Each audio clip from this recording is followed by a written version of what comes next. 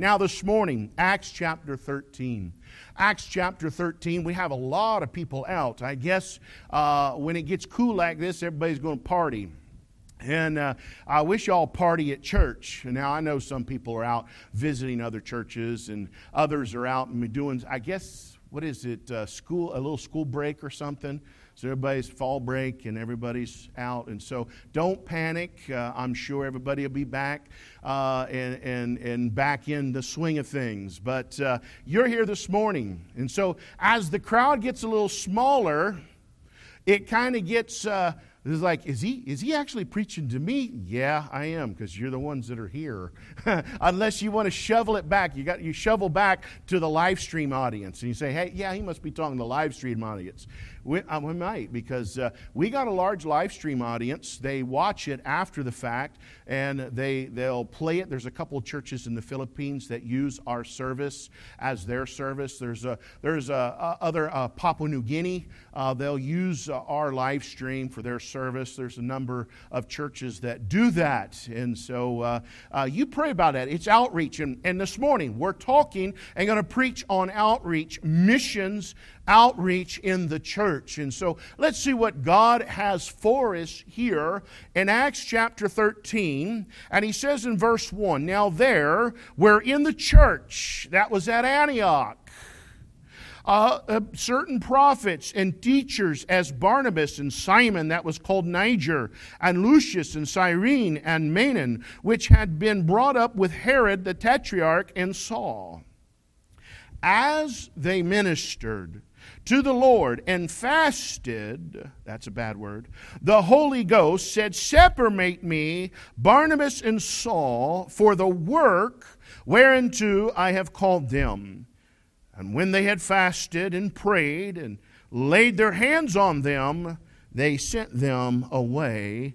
So they, being sent forth by the Holy Ghost, departed unto Seleucia, and from thence they sailed to Cyprus. And when they were at Salmaeus, they preached the word of God in the synagogues of the Jews, and they had also John to their minister. Let us pray. Our gracious Father, we come, we thank you now. Lord, help us today. Be with those that are traveling. There's folks that are traveling, trying to get away for a little vacation. And Lord, we ask that you give them traveling mercies. There's other people out. And Lord, but the ones that are just laying out because they're lazy, I ask that you stir them as they need to be in the house of the Lord this morning. Time is growing short. Souls are hanging in the balances. In Jesus Christ's name, amen. As we see here in chapter 13, we've been preaching a series of sermons through the Bible, through the book of Acts, to be correct, on real church.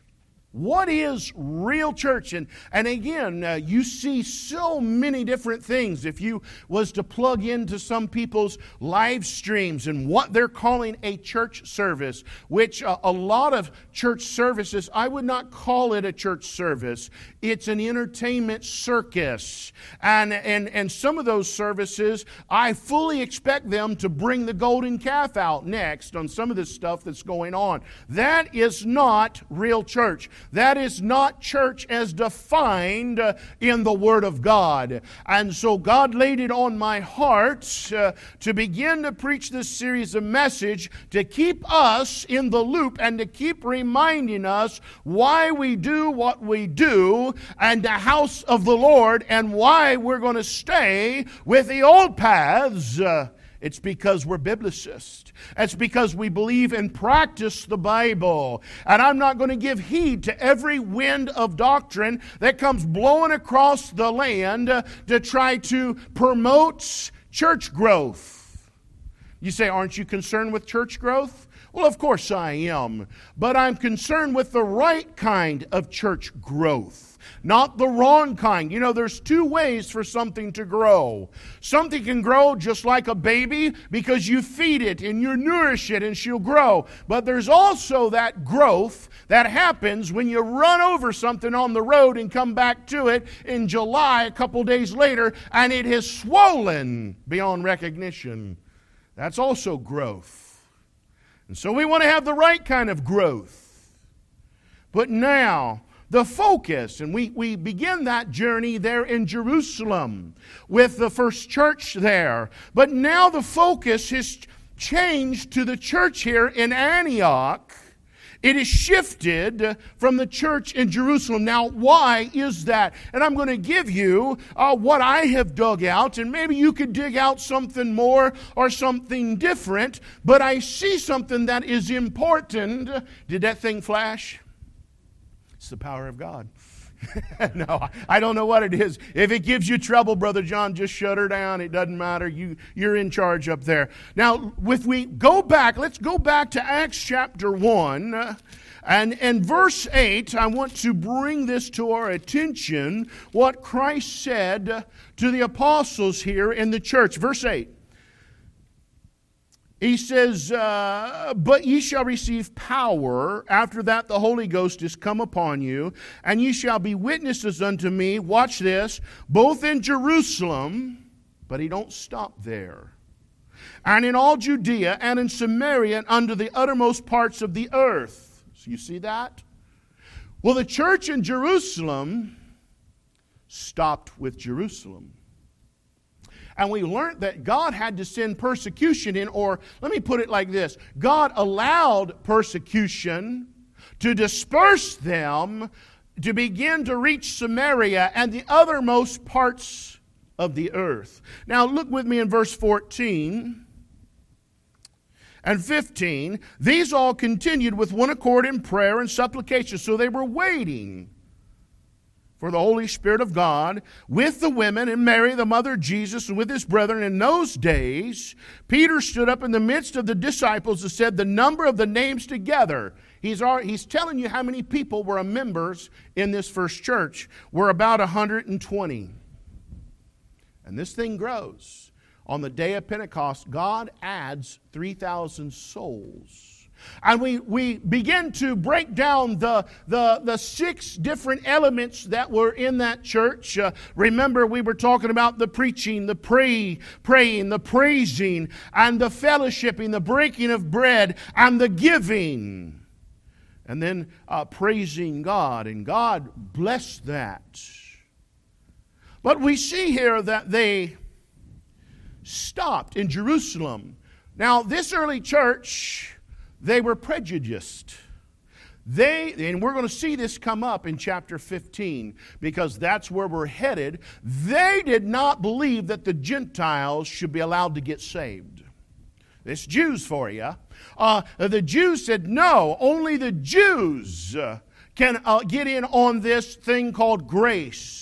And so we're going to see this thing escalate. It's one of a very big problem in the early church, and it was so much of a problem that it brought the church back together to search the Scriptures to get the right, in God's mind, in God's view, on can Gentiles get saved.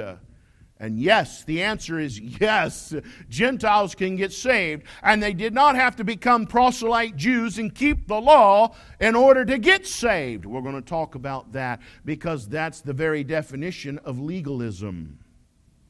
But this church here in Jerusalem, they was not going to the uttermost parts of the world. They were not going to go to Samaria. They had nothing to do with the Samaritans. So they were prejudiced. And they stopped in Jerusalem. So God allowed persecution to disperse them to the uttermost parts of the earth. And then in chapter 11, remember chapter 11? We preached out of this, where they were first called Christians in Antioch. Now, there's a lot of interesting things that happened in this church at Antioch. Number one, your Bible, if you're packing a King James 1611 version, your Bible, that one, that's the only one to my knowledge that comes out of the Antiochian text, or what we call the received text, or what we call the majority text. All other Bible versions today come out of an Alexandrian text, Egypt, and in the Bible, nothing good comes out of Alexandria, called the Vaticanus and the Sinaiticus, or the MSS. And so all the other perversions, so there's really only 2 Bibles. You say, well, there's over 500. No, there's only 2. There's one that comes out of Antioch. That's why it's important to know what's going on here in Antioch. The Byzantine text, the Syrian text. And then you got another brand that comes out of Alexandria, Egypt. That's why we pack the King James. We have the preserved Word of God. But Antioch, that's why it's so unique here. In chapter 11, verses 28 and 30, we see that they were first called Christians here in this church. But watch here in verse 28, there's something that is said about the church in Jerusalem. And there stood up one of them named Agabus, and signified by the Spirit that there should be a great dearth throughout all the world, which came to pass in the days of Claudius Caesar. Then the disciples, every man according to his ability, determined to send relief unto the brethren which dwelt in Judea. That's up there in Jerusalem. And Paul and Saul, watch this, which also they did, and sent it to the elders by the hands of Barnabas and Saul, which is the Apostle Paul. So now we got the church in Antioch, and these churches that were started out of that first, second, and third great persecution that comes sweeping through the land and dispersed these saints of God, and they begin to go everywhere preaching the good news that the Messiah had come and had died and risen again, and now man could be saved by believing on the Lord Jesus Christ. And they started churches, and they began to disciple people, and that begin to do the same thing. But the church here in Antioch, it takes off. Now, I'll give you my personal thought on this. I believe that we see the diminishing of the church in Jerusalem, and I believe they diminished because they were not missions-minded. My opinion. Hence, destination churches which continue to build bigger and bigger buildings versus launch pad churches which reaches a sustainable size based on the demographics of the area that it finds itself in, and then breaks off to start new churches for God. I believe a lot of churches that are building mega churches today, and have you noticed that's the trend to build big mega churches. Now, if you read much, you'll hear that the guys say, well, the guys that don't have big churches, they bash the people that have big churches. And then big churches bash little churches. I'm not really getting into all that rhetoric. There's some good pastors that I know of that pastor what they say is a mega church, which is any church that has more than 300 people. But I will tell you this. You need to do your homework before you get into a building program and find out, based on the size of your town that you're in, the community, how many people can you sustain so you don't build a church so big you can't pay for it when trouble comes.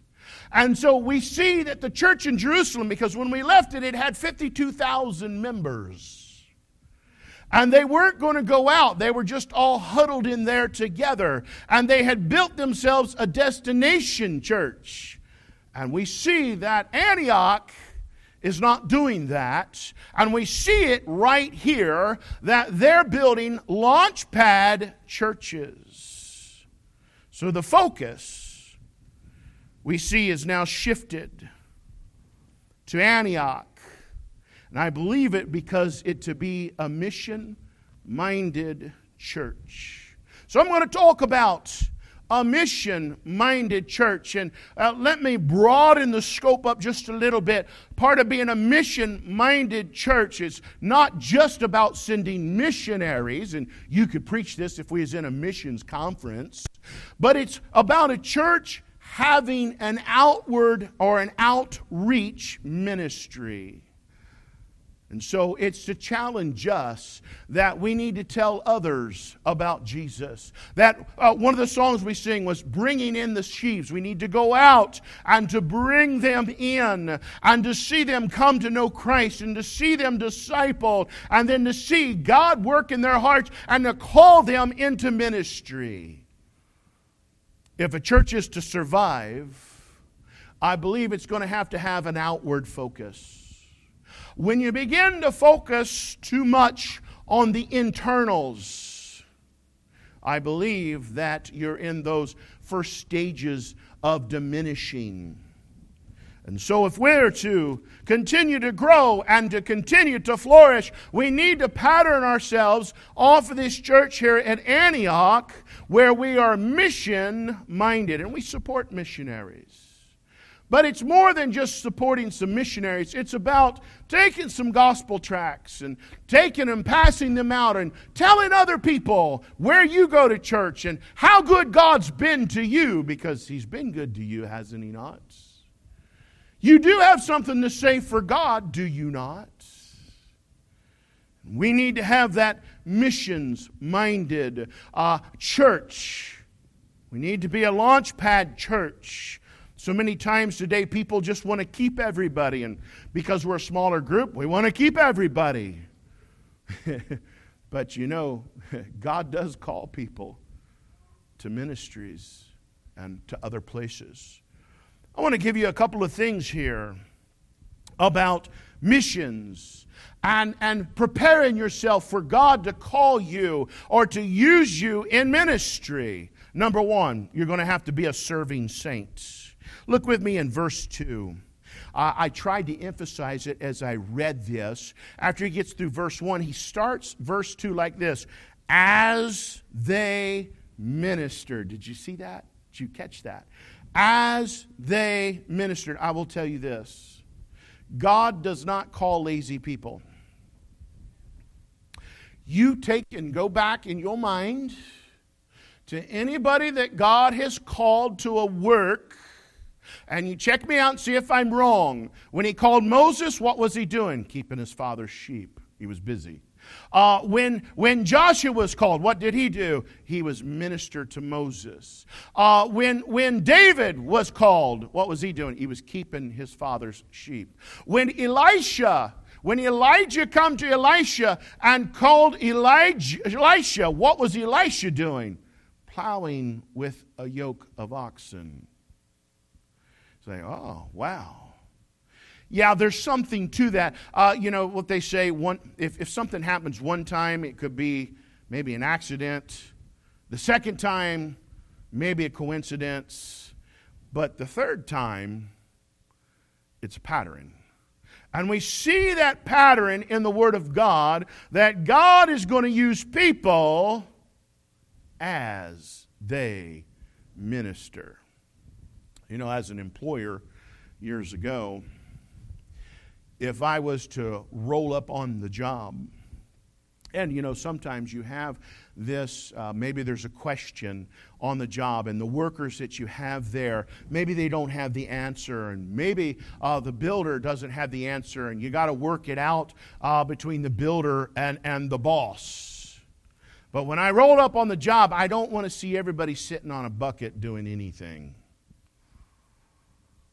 You know, if one person is sitting on a bucket taking a break and you're paying him by the hour, it's not so bad. But by the time you get 6 or 7 employees and they take a 15-minute break and it's not break time, you're paying that. That's called compounding. And it adds up real quick, because the only way I get paid is by the job, or a square foot. And so the sooner we can get the job done right, the more money the company can make. And then the more money I can pay, and the more bonus I can give. And so you don't want to see somebody, when you roll up on the job, doing nothing. And as my father taught us, because Dad owned the business and worked it before we did, son, if you don't have nothing to do, get you a broom and sweep and start cleaning. Because I have a tendency, most of you have caught me working around here, or caught me when I just finished working and I'm leaning up against something, or I'm sitting down, taking a break, drinking a cup of coffee. I assure you, I'm so good at my work that I get it done while you're not looking. No, Dad didn't believe that either. And neither did Mom. But the point I'm pulling out is God calls these people to ministry, to use them as they minister. Here the Bible says this: we are priests. And he says, as they ministered to the Lord. You and I this morning that are born again, saints of God, we're priests. Let me give you scripture on that. 1 Peter chapter 2. But ye, talking to us, back to that hermeneutics again, to those Gentiles, and Peter's writing it because he gets this thing right.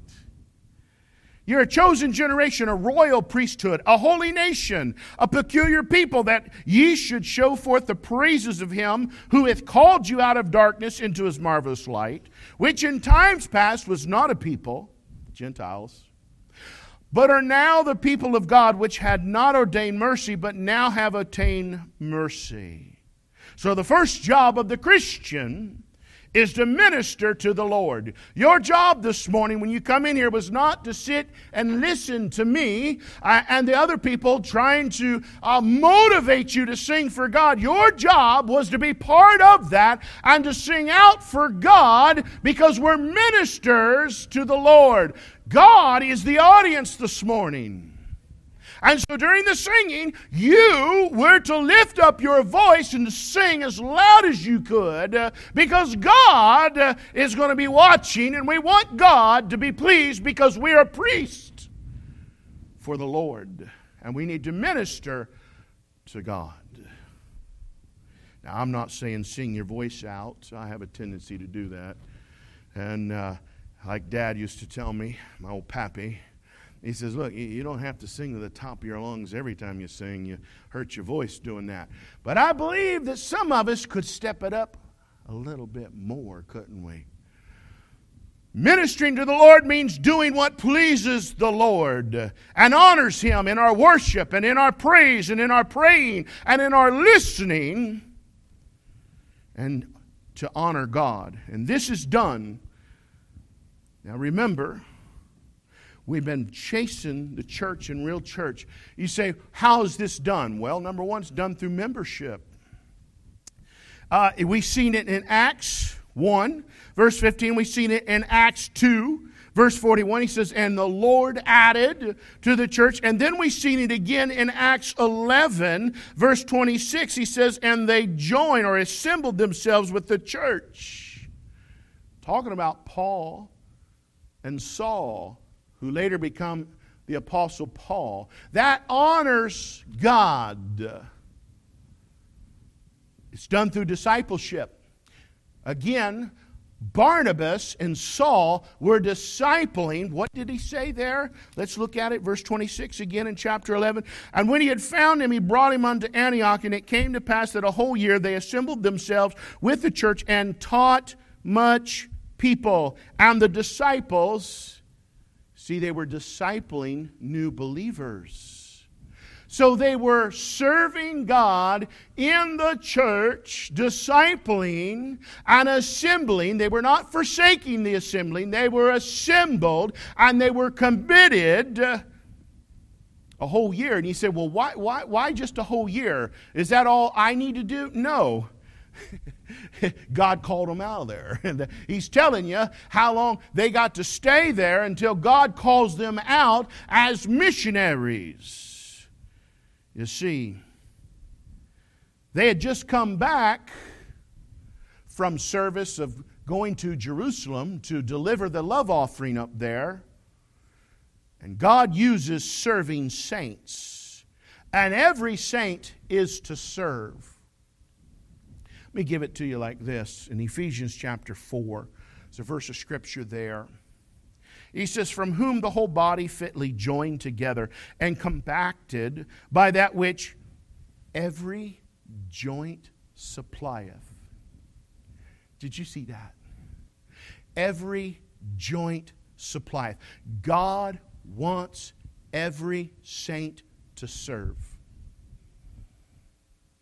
Every joint has a job to do. Did you see that? Let me put it to you like this. I'll use an illustration. If you're, I almost did this, but I was afraid I'd get the things off on the wrong foot. I was going to say, hey, I'll tell you what my age is if you tell me what your age is. But I knew that wasn't going to fly too well. So if you're around my age or maybe a little older, we have this thing called cartilage. And cartilage goes in between joints.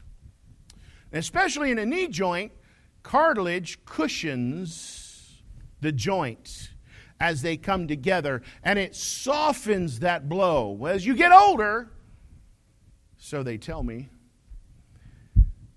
and I'm lacking cartilage in my right knee. It's bone on bone, totally. And so every time I take a step, it pops and cracks and moves and all that good stuff. And there's no joint in between there. Your job, and let me say this. You say, but I can't be a Sunday school teacher. Okay. I can't be an offering taker. I can't play no instrument. There's nothing. Well, you could just simply be a joint. That's right. You can just be a joint that goes between two hard bones. And you have a job to do in service to the Lord. Every joint supplieth. Every saint is to serve. You are saved to serve. And he says, to finish the verse, according to the effectual working and the measure of every part, maketh increase of the body unto the edifying of itself in love. Here's what God's saying. There is no saved person that is insignificant. That's what he's saying. Everybody has a job to do. I don't care what the devil's put in your head, because the devil will put in your mind, you're not good. You're no good. You're not good enough. You say, how would you know that? Because he's tried that with me. I almost quit playing the piano one time. Why? Because I'm not as good as Anthony Berger. Yeah, well, not many people are. Yeah, I know. And God says, I didn't give you that much talent. I gave you just enough talent to do what you do. Now take that and invest that. Don't hide it. And invest it for me. Now maybe the devil's told some of you, well, I'm just not that good. But there is something that you can do. Nobody is insignificant that is a child of God. There's nobody really that's insignificant that's even a lost person. God died for them. God wants to see them come to know Him and to develop and start a relationship with Christ. But the point here is we need to be serving saints. Find something to do. If all you can find to do is sweep a floor, grab a broom, clean the sink out, or put new toilet paper in the bath stalls, it's necessary and it needs to be done. Secondly, you see this thing here in verse 2. It says, and as they ministered, so he's communicating to you that these two men he's getting ready to call to a mission or a ministry were active in their local New Testament church. You say, preacher, he didn't say all that. Yeah, okay. Words have meanings. Words paint pictures. Are you telling me he's painting a different picture than what I just told you? I don't think nobody here would think that. Maybe somebody on the live stream audience, they might. Maybe they heard it differently. But there's no other viewpoint to take but that. That's what's being communicated in the text when you don't read into it. Remember this, words, and I'm reteaching Friday night's message or Thursday night's, words are bricks of thought. They're bricks. And sentences create units of thought. They paint a picture. You've heard this. There's more than one way to skin a cat. If you don't believe me on that, you ever read a contract?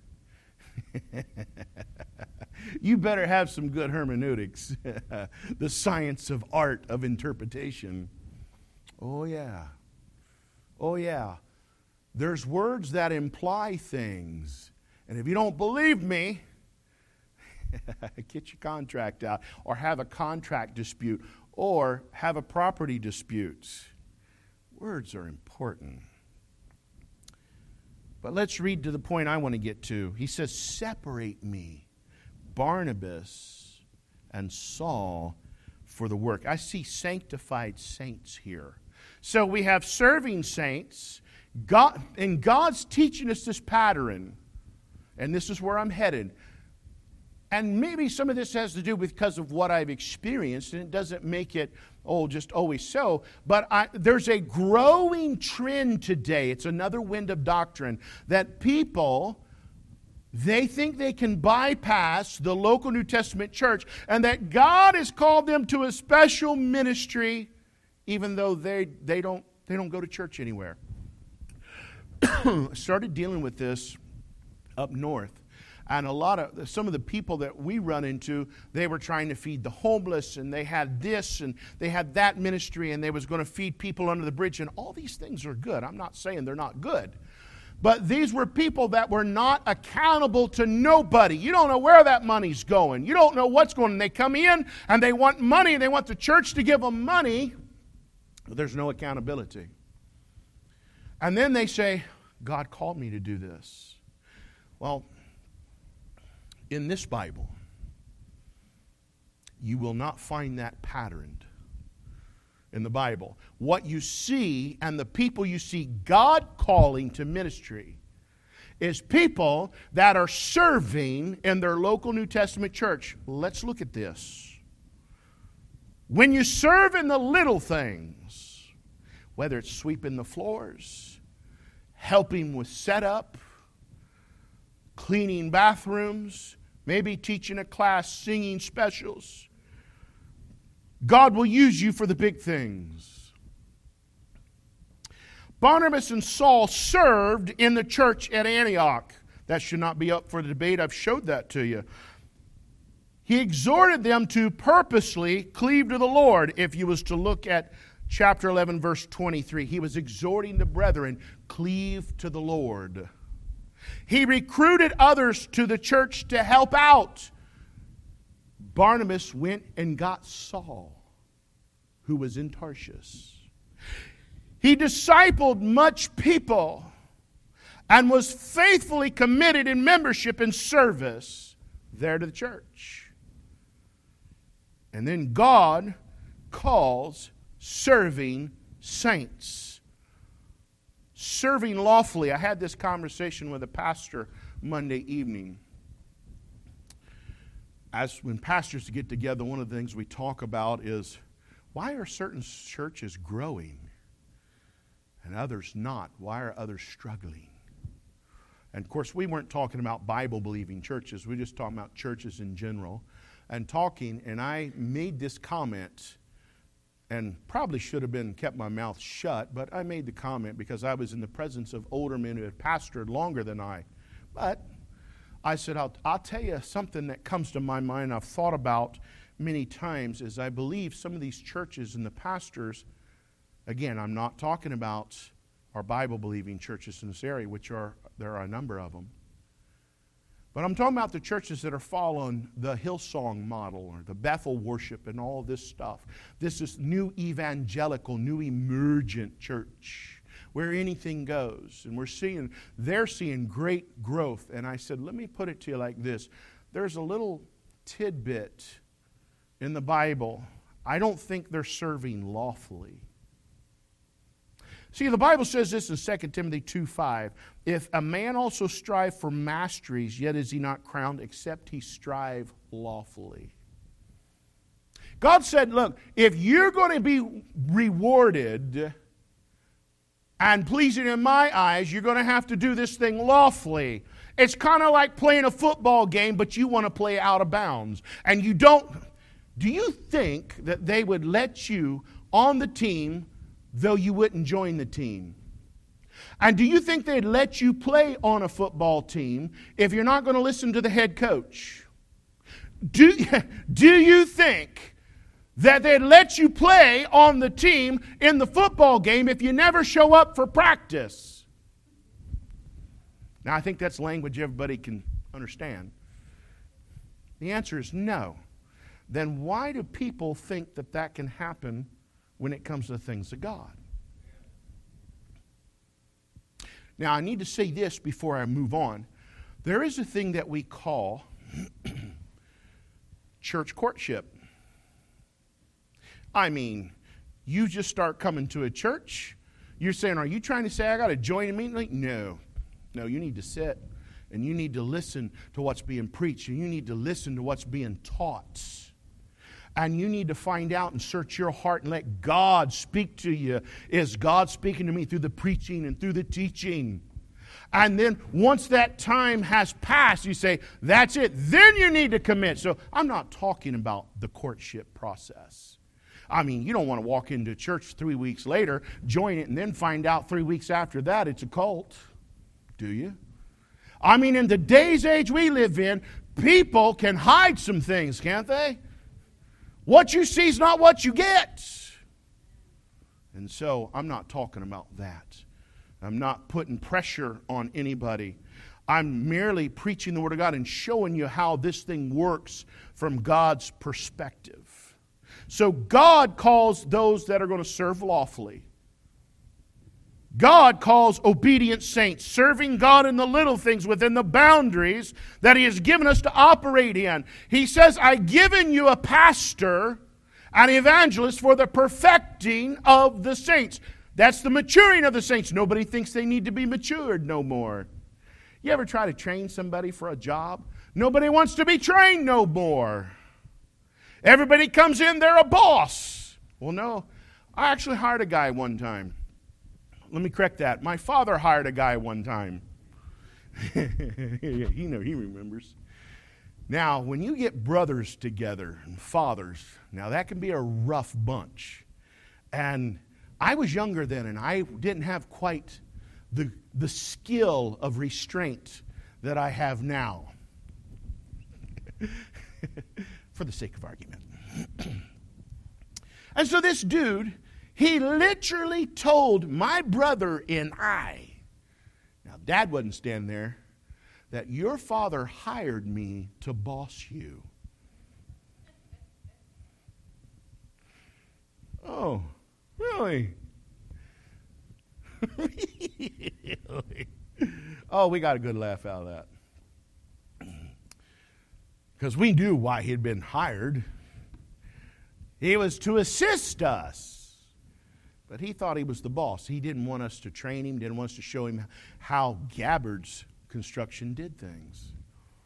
And so, you know what I did? Yep. It's like breaking a green horse. We saddled him, put a bridle on him, like, all right, big boy, let's go. Show me.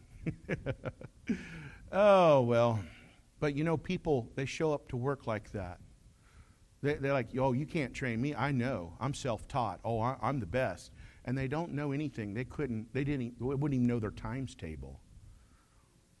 That's a problem. It's a pride problem. So God calls serving saints, striving lawfully, obedient saints, serving God in the little things. And let me throw this in here. Jesus started the church. And it's clear from Scripture that God works through the church. It's part of His body. The work of God today is done through the church. That's your boundaries. You want to get in on the game? You want to get on the spiritual warfare? Then join the team.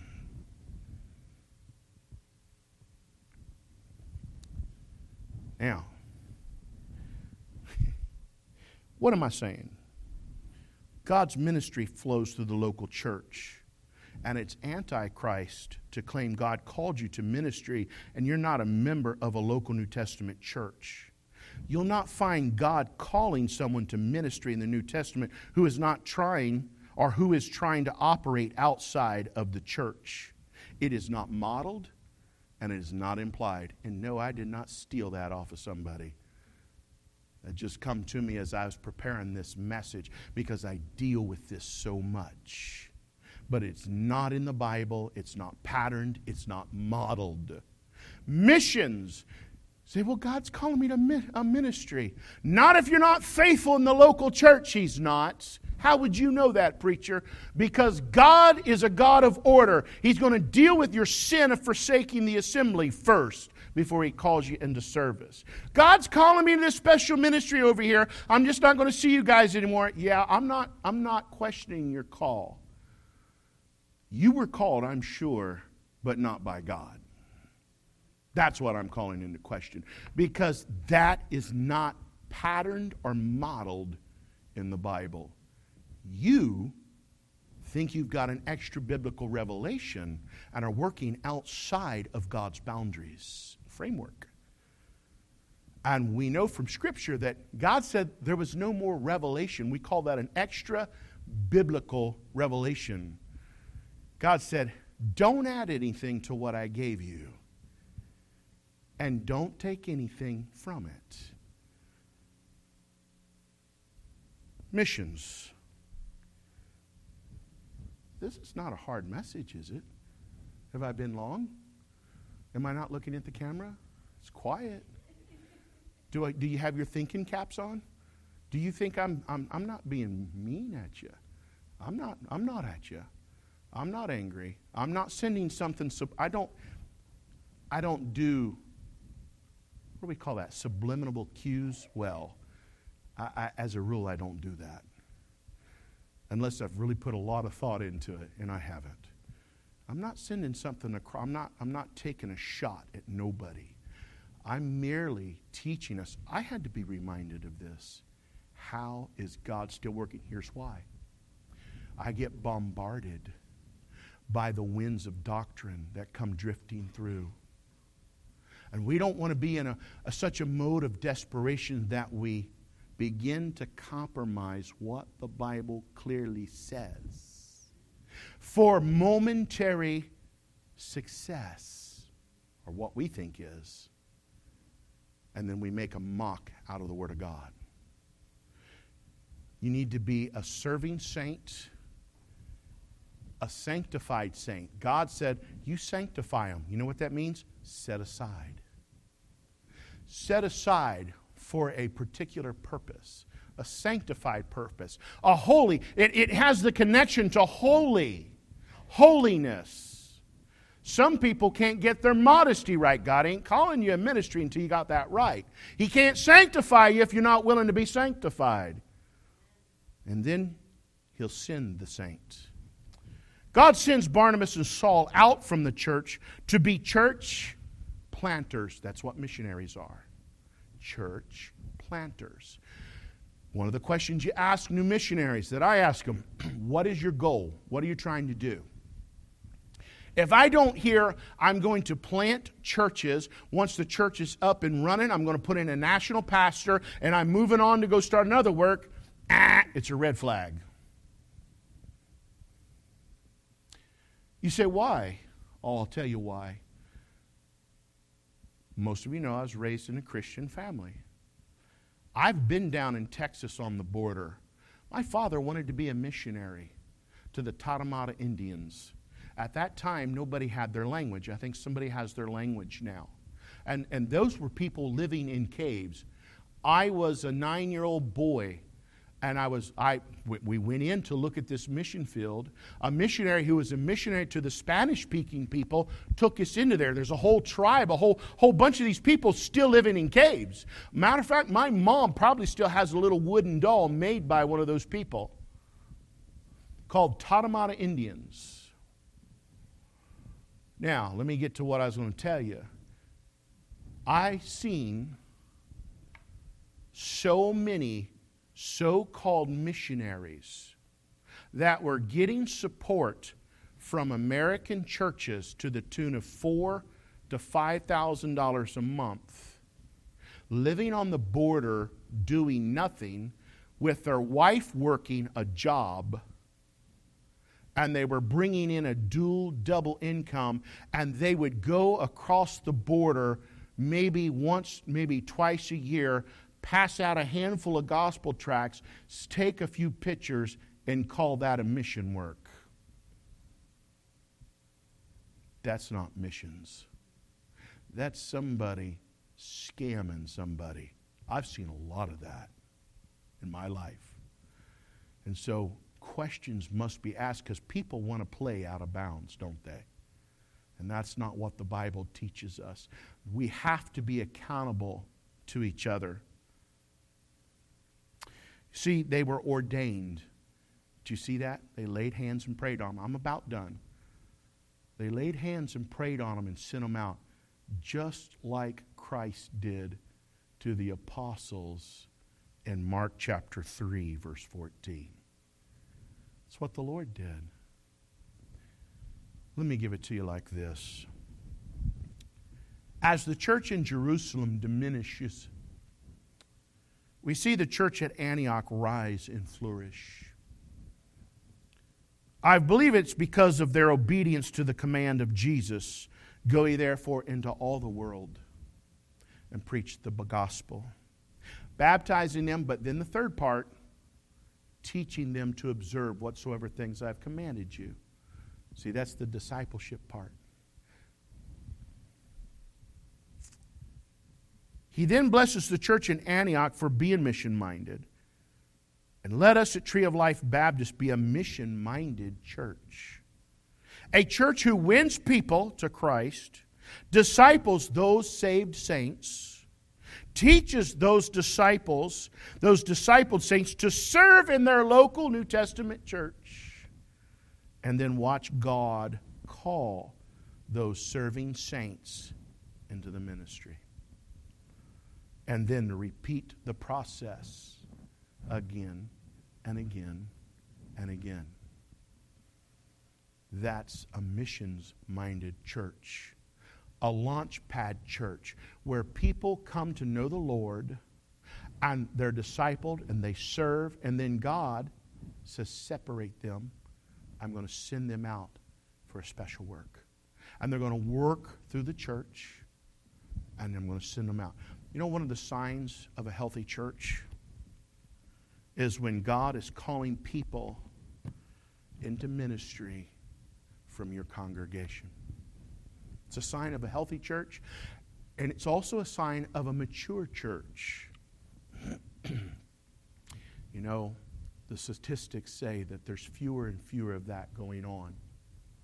You say, why, preacher? Because there's too much cotton candy preaching. Not enough discipling and teaching and good, strong, backboned preaching on what the Word of God says, how it must be done. We don't change our beliefs to fit culture. We stay with the book, and we stay doing what God told us to do, and win those that we can win, and let the Word of God change them from their culture.